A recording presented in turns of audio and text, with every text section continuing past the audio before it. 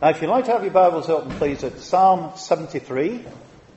We're looking at the whole of the psalm, so we'll be motoring along, and it will be a great help if you've got the scriptures before you. This is a psalm which is about doubt. It's not about unbelief, but it's about doubt. We know the distinction, and unbelief is described for us, certainly a radical atheism, in Romans chapter 1, verse 18, where the wrath of God is being revealed from heaven against all the godlessness and wickedness of men who suppress the truth by their wickedness, since what may be known about God is plain to them, because God has made it plain to them. For since the creation of the world, God's invisible qualities, his eternal power and divine nature, have been clearly seen, been understood from what has been made, so that men are without excuse. Now, that very clearly explains that every human being on this earth, it is plain and clear to them of the nature of God.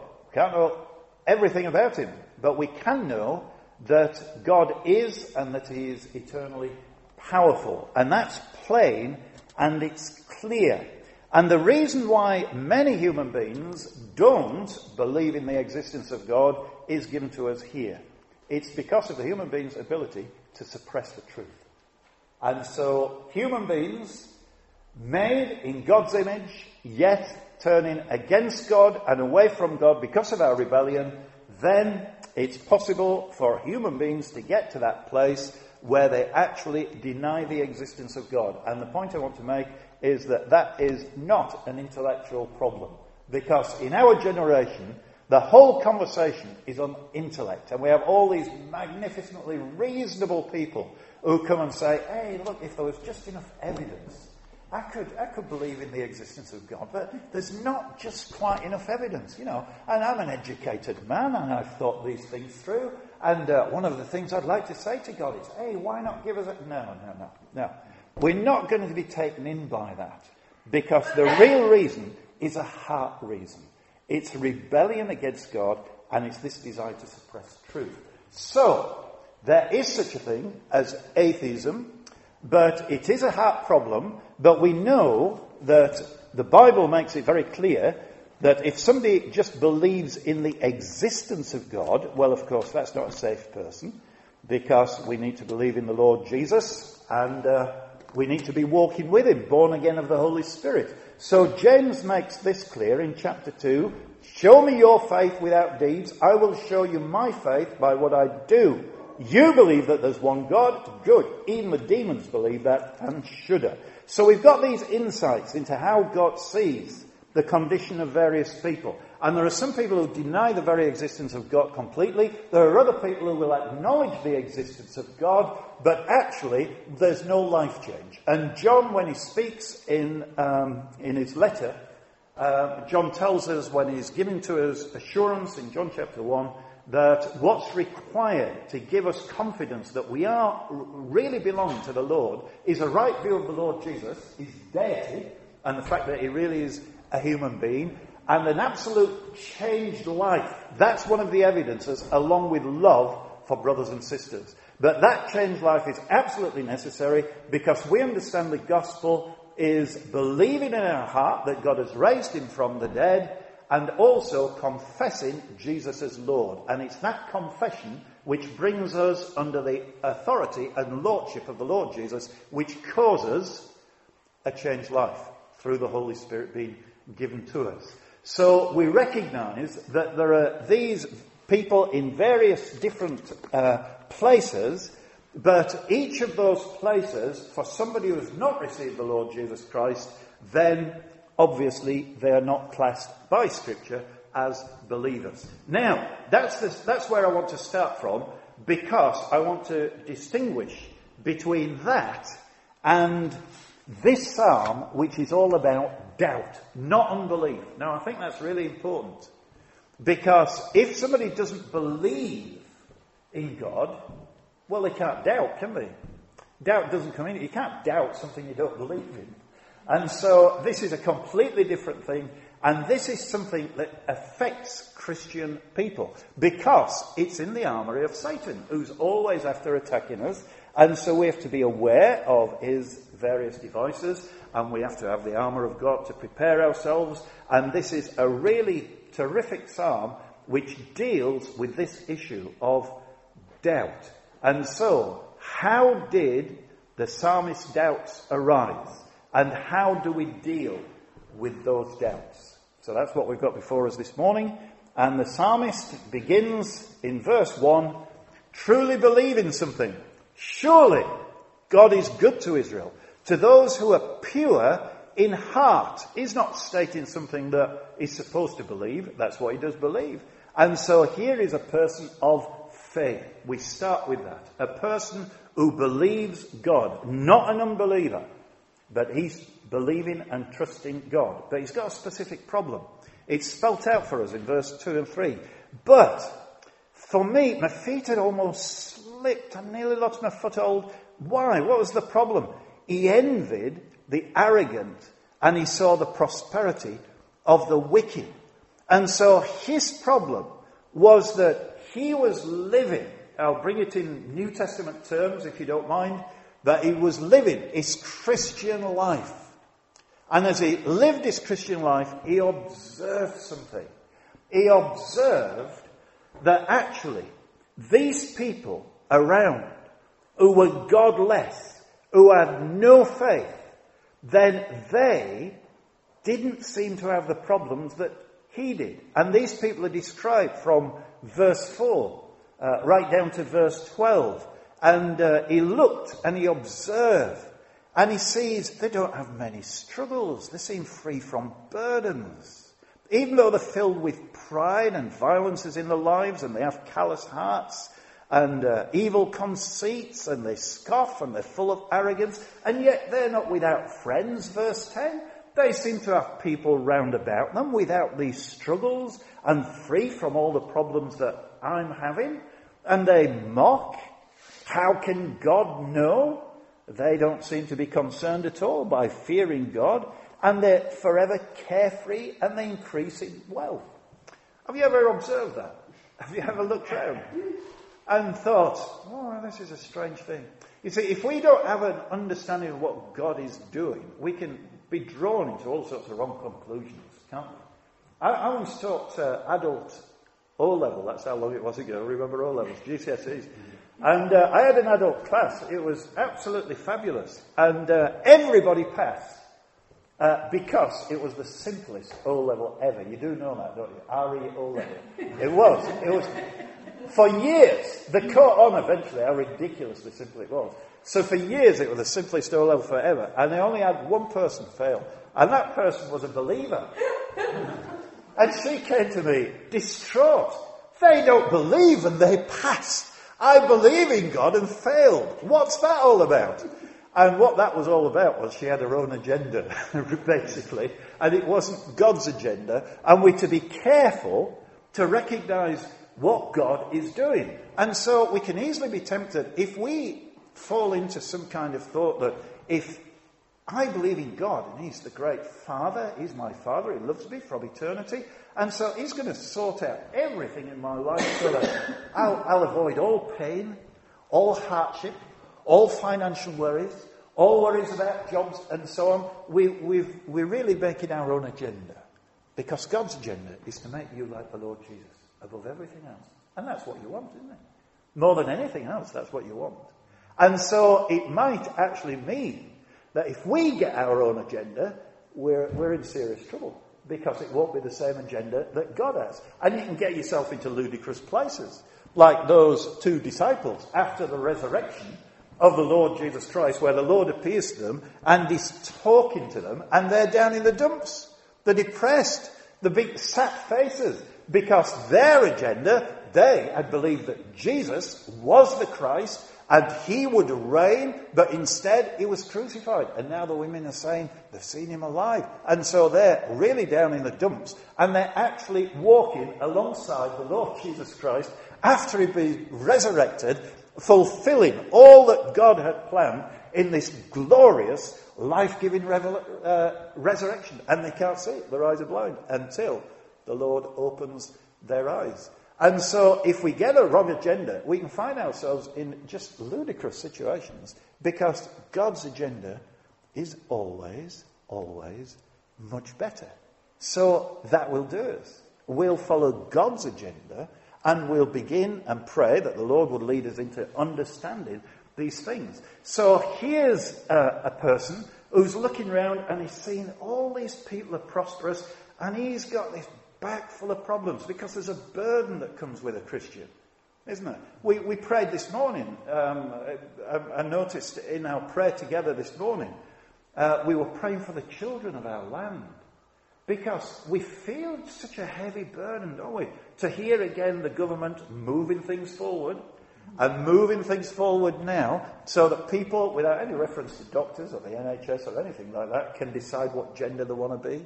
Okay, so our children, massive pressure on children that they've got to decide all these things. And our burden, because of the light of Scripture, because Jesus is the light, and if we walk with him, we are walking in the light. We're not claiming we know everything, but we do know basic realities and truths. And we're living in a society where it's Alice in Wonderland. People are making up their own reality, which is so far from truth. And we can see this. And our eyes are open. We're not claiming to know everything, but we can see very, very clear things. And our hearts are so burdened. We have the truth. We know there's a judgment day. We know there is a heaven. We know the reality of hell. And these burdens upon us, and you look round and there's your old mates popping out the putt for a game of darts. Sorry, that might not appeal to you, but it was massively appealing to me. When you just see a normal life without the hassle, without the bother, without the conviction, without having a burden of truth and walking in the light of that truth, then you look and you say, is this worth it? Being a Christian, with all the hassle that brings, because all those who live godly in Christ Jesus shall suffer persecution. And so we get the problems. And the comparison is, here's a person who is carefree. Oh, that's massively tempting, isn't it? Carefree. Have you ever seen a kid? I'm talking about a little kid who hasn't got the cares of the world on his shoulders. And he skips through a park. I like watching people skip, do you? Do you like that? I love watching people skip, because it's sort of carefree, isn't it? You know, if you're burdened and weighed down with problems, you know, you don't see politicians skipping out of the cabinet meeting, do you? It just doesn't happen. But when you're carefree, and that is the alternative to this. Now, I don't know if you've been tempted with that. Maybe you haven't, and that's okay. Because doubts come in different ways. This is one specific doubt that the psalmist is telling us about. But doubts come to a Christian in different guises.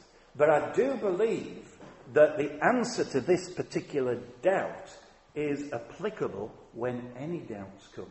So if you've got other doubts, which really will prevent you going forward, and if there are doubts which are very real, then the first thing that we can see here is, let's not panic about that. It is an attack of Satan, because we are to be full of faith, but it is not a weakness. It's an attack. And so if we recognize that it is an attack of Satan, then we can recognize doubts and really use these times for strengthening in our Christian lives. And so that's the great problem. There are those carefree. And as he looks at that, the temptation is this. Verse 13 and 14. All day long I've been plagued, and I've just been serving the Lord and seeking to resist temptation. And is it worth it? Verse 15 is massively interesting, because he's a believer, which he is, a very mature believer. Because he's a believer, grace is at work. And so he says in verse 15 that if he had simply spoken out where he was now, with all these thoughts, is it really worth it? Then really that would have been betraying the children. In other words, grace was at work in that he didn't want to damage other believers. Because he was a believer. And so this was a burden to him. And it shows the maturity of the man, that there is grace enough upon him not to just go blab and put out all his doubts to all the congregation and to all the people there so that they might share in his doubts as well. Now there's something in that. And there's something worth noting, because again, our society has an emphasis, hey, just tell it out. Okay, whatever's going on there, just tell it out. And Yorkshire people, of course, tell it as it is. Oh yeah, famous for that, aren't we? And I can talk about Yorkshire people because I am a Yorkshire person, and so I can talk about their weaknesses. I can't of any other people, otherwise you end up a racist or something like that. People accuse you of all sorts of horrible things. But I can of Yorkshire people. Okay? And one of the problems with Yorkshire people is, tell it out, how it is, whatever's on your mind, out it comes. That's not a scriptural way. Because it can damage people. It can be harmful. And here is a psalmist who did not write the psalm and close it there. Wouldn't it have been an awful psalm if he'd have finished it at the end of verse 16? It was heavy for him to bear. But he was conscious of other believers, and he had all these doubts. And yet he didn't want to bring other people into these doubts. And so he felt that responsibility, and I believe that responsibility, that tension, is what he felt as oppression in verse 16. So that's his problem. Right, solution.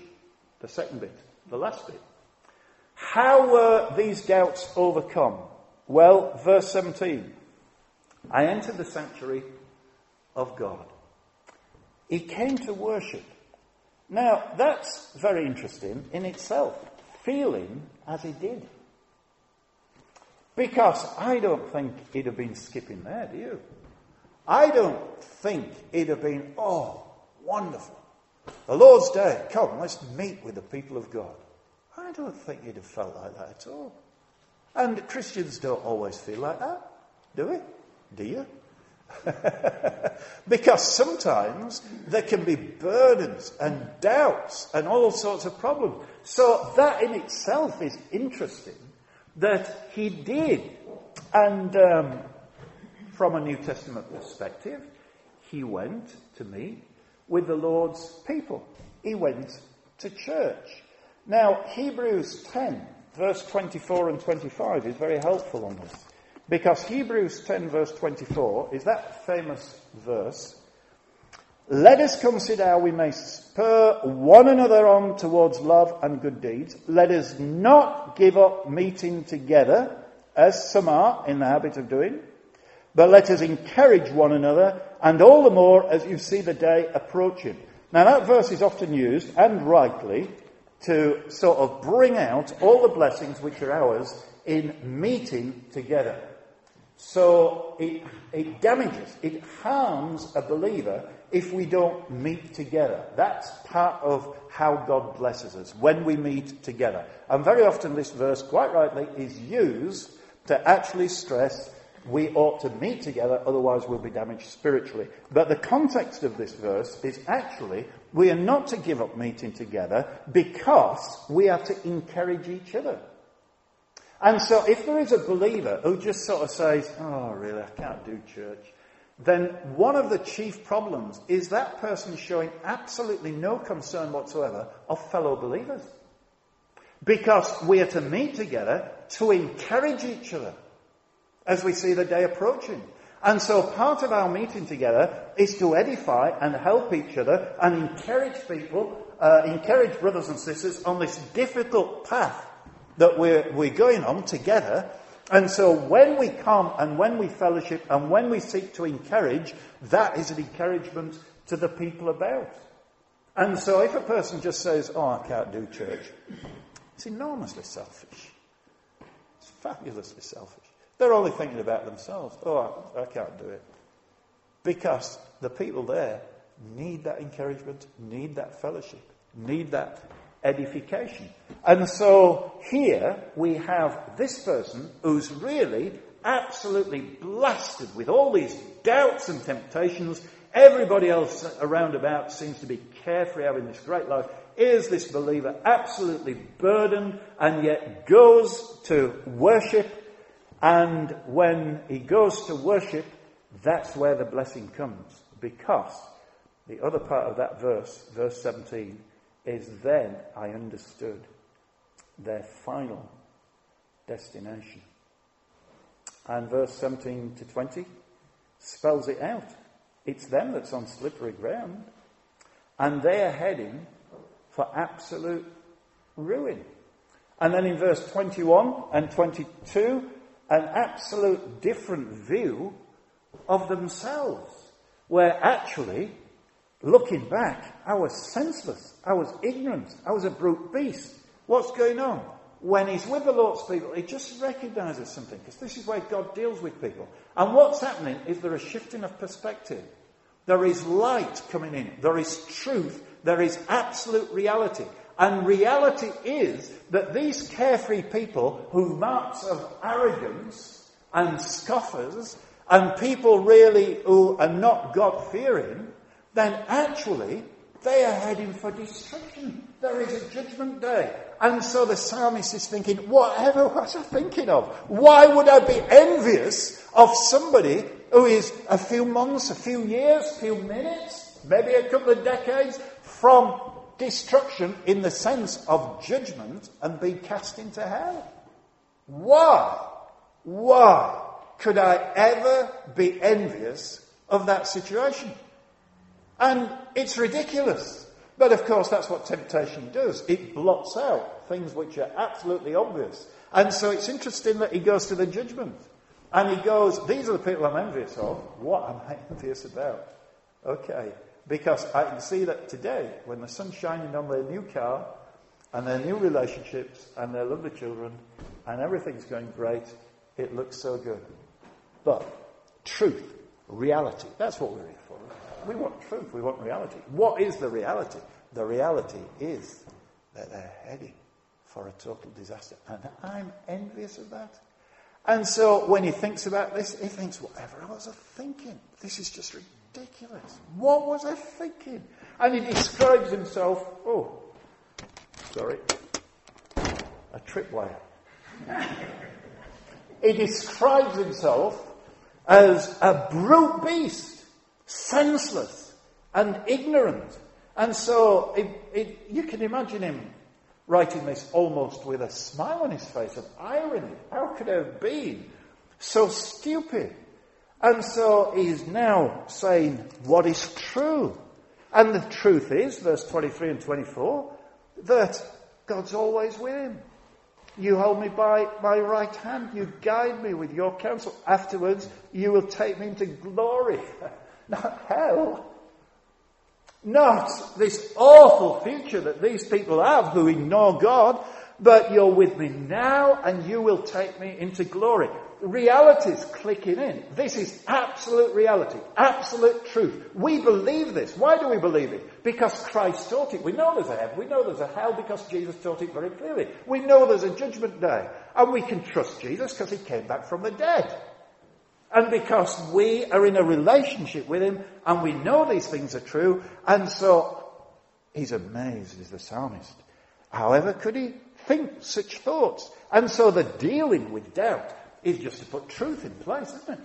Just to put reality and truth and the light of Scripture. And now everything's different for him. Because in the last part, the last few verses of the psalm, he confesses, who have I in heaven but you? And on earth? Earth has nothing I desire besides you. My flesh and heart may fail, but God is the strength of my heart and my portion forever.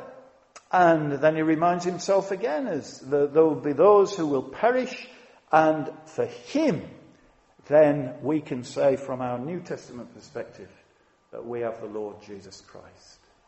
And we have him, and we have every spiritual blessing in the Lord Jesus Christ. So when we receive the Lord Jesus Christ, there aren't any blessings outside of him. Okay? It's not like kids who have a box of toys and scatter all the toys, and you've got toys outside the box. Every blessing, every eternal spiritual blessing is in Jesus Christ. If we have him, we have every single spiritual blessing. There's no blessing, no eternal blessing anywhere to be found. Not under the settee, not anywhere. There's no eternal blessing outside of the Lord Jesus Christ. This is an incredible thing. It absolutely flies in the face of what people in this world think of fairness. Because it's grace. That's how it works. To have Christ is to have all spiritual blessings. And so he's completely rearranged his priorities. He's seen what's important. Christ is everything. He's comparing temporary with eternal things. And destruction awaits the unfaithful. And in verse 28, it is you, God, who are my refuge. And the very last words of the psalm, I will tell of your deeds. Now is the time to write the psalm. I'm so glad he waited. If he'd have written the psalm earlier on with all his doubts, and it had ended at verse 14, he'd have dragged everybody else into these terrible doubts, and people would be looking at it. Oh dear, yeah, I see what you mean. Carefree people, and they do seem to be well fed, and the bodies are healthy, and they don't have the burdens, and this would come upon. You know, sometimes we can over-sympathise with people. You know that, don't you? When you see how the Lord Jesus counselled, when you see how the Lord Jesus spoke to people, sometimes I think he might get sacked from some places. Because he wasn't the type to put his arms around somebody, was he? Oh, come on, I know. There is a place for that, of course there is. And there's a place for empathy. And the Lord Jesus Christ is our perfect high priest because he understands us and because he cares for us. But sometimes we can step alongside some people and put our arms around them and walk with them into further depression, into further gloom, into further temptation. And that's not our job. We've got to say, let's bring some reality in. Let's bring some light. Okay, yeah, it is hard. I can understand how you feel it is so hard when your life is so difficult at the moment and all these people seem so carefree. I understand that. But let's bring some light. Let's bring some truth. Let's bring some reality. They're heading for judgment. They're heading for hell. You're heading for glory. Christ is with you now. He's with you through all your problems. And you have glory which awaits you. And we look for that turning point where it occurs to us. That light floods in so that, like the psalmist, we can say, oh, whatever was I thinking? What a dumb beast I was. Reality says, I'm heading for glory. Come on. Let's just walk by faith and walk in reality and not listen over much to what the world is saying. Let's turn to the Lord Jesus and look at him. And now he was ready to write his psalm. And I'm very glad he wrote that psalm, and I'm very glad he didn't do it when he was first under oppression and going through all the temptations without having the answers. So I don't know whether it's a particular problem you suffer with. We all are attacked different ways. But all of us, surely from time to time, have doubt. And I think this psalm is very helpful. Even if it's not this specific doubt that we have, then I believe that the remedy is a universal remedy with the Lord's people, helping each other, encouraging each other. Let's pray together. Father, we thank you for the scriptures. We thank you for light. So many voices, Lord. So many people with different ideas, different world views. And Father, we're just truly thankful this morning that we have been brought to the Lord Jesus Christ, the light of the world. And we recognize that that brings with it a burden, because we see how beautiful your world is, but how ruined as well. And how it's heading for destruction and for fire. And Lord, the burden that is with us, help us bear that burden. We don't want it to go away, Lord. We want, Father, to have a compassion for the lost. But we're asking also for wisdom. Wisdom, Lord, to be able to speak truth and bring light into such a dark world. Help us be courageous. And help us, Father, so that we're not harming people and damaging people. We want to help people, Lord, and we realize how easy it is to damage people. We thank you that the psalmist did not just share his doubts because of his concern for others. We thank you for his concern to encourage people along the way. And so, Lord, give us wisdom and grant to us hearts which are set on the Lord Jesus and increasingly love our brothers and sisters. We ask it in Jesus' name for his sake. Amen. Amen.